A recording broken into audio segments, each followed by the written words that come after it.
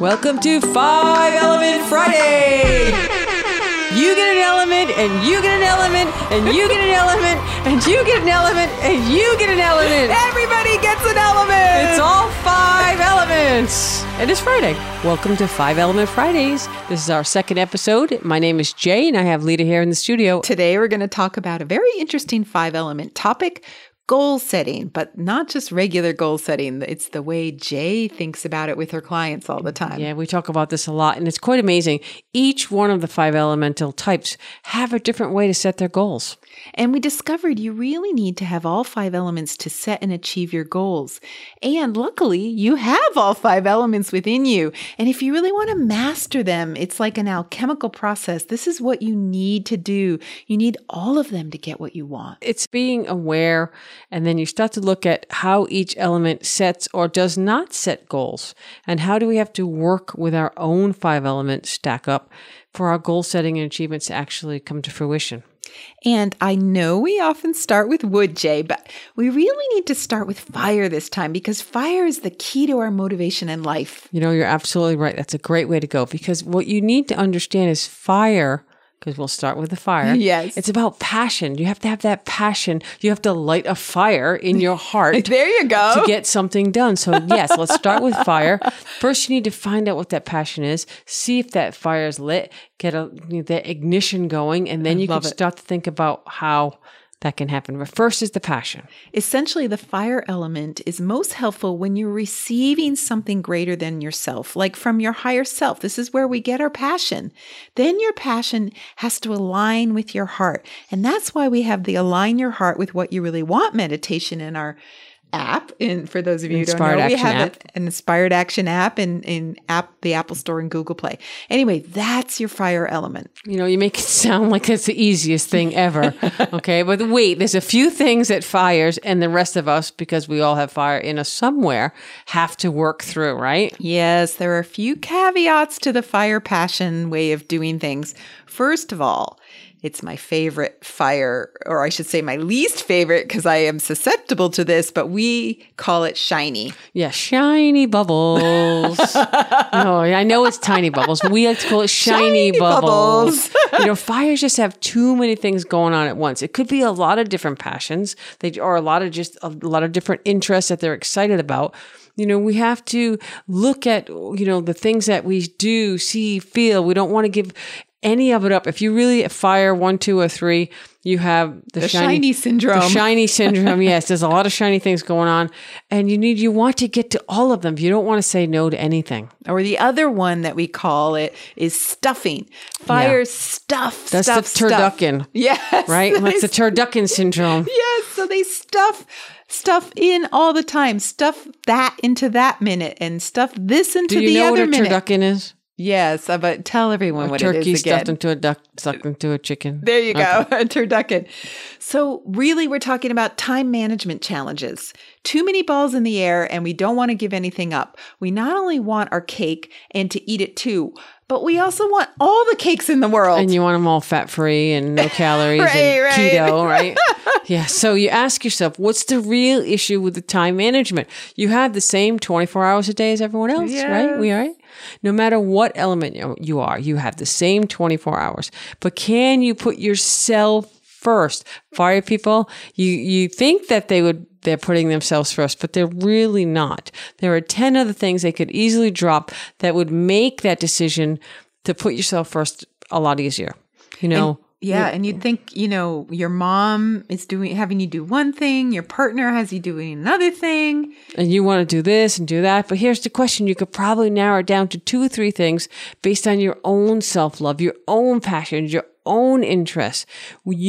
Fire people tend to resist the focus that wood brings that narrows the playing field. I like to look at it this way. Fires have the sun inside them, and it's shining out into the world, and they just shine it on all the world, but they really need to shine it on one thing at a time and nowhere else. Now, the sun shines equally everywhere. So fires think they have to please everyone. They have to make a sunny day for everybody. But guess what? Guess who's the last one who gets the sunny day? The fire person. So they need to wear sunglasses. Right. It's shining all over, right? So I see that the big dilemma for me, for fire, what's the real motivation behind all those things that you want to do, all the stuffing, all the shiny? What brings you the true fulfillment? Usually the answer has something to do with love. I was going to say drum roll, but it's love. Okay, so fire has a lot to do with love and relationships. You may think the one thing you want and the outcome will bring you this happiness, but guess what? It's usually has to do with someone else and their heart, not necessarily your own heart, but really you just want a better relationship or harmony or no discord with the other person. You want love and you'll do crazy things to get it. You think you want a practical outcome, like a degree, for example. So you sign up for college, but you're just trying to impress your dad and get his love. Love you. Yes. Yeah. So the whole reason you're trying to do it, you tell everyone, yeah, you're going for this other reason, but it's really about the relationship, unless your second element is somehow influencing you, which could happen. Well, and then something will happen and your heart's really not in it. And then you'll quit. It goes down the road there. And you see it a lot with fire people. You see with all elements, but we're going to talk about this for today, the passion. The most common answer for a fire person to achieving a goal is just to work harder. That's what they want to do. They think if they plow through it, they'll be able to get it all done. Because they want it all. They want it all. They don't want to cross anything off that list. They want all those turduckens every day. They want to line up all their turduckens in a row and see if they can get them. But here's the thing. It just at some point reaches that level of burnout. Yeah, and they're the ones who end up suffering. Yeah, they just can't. Oh, back to suffering.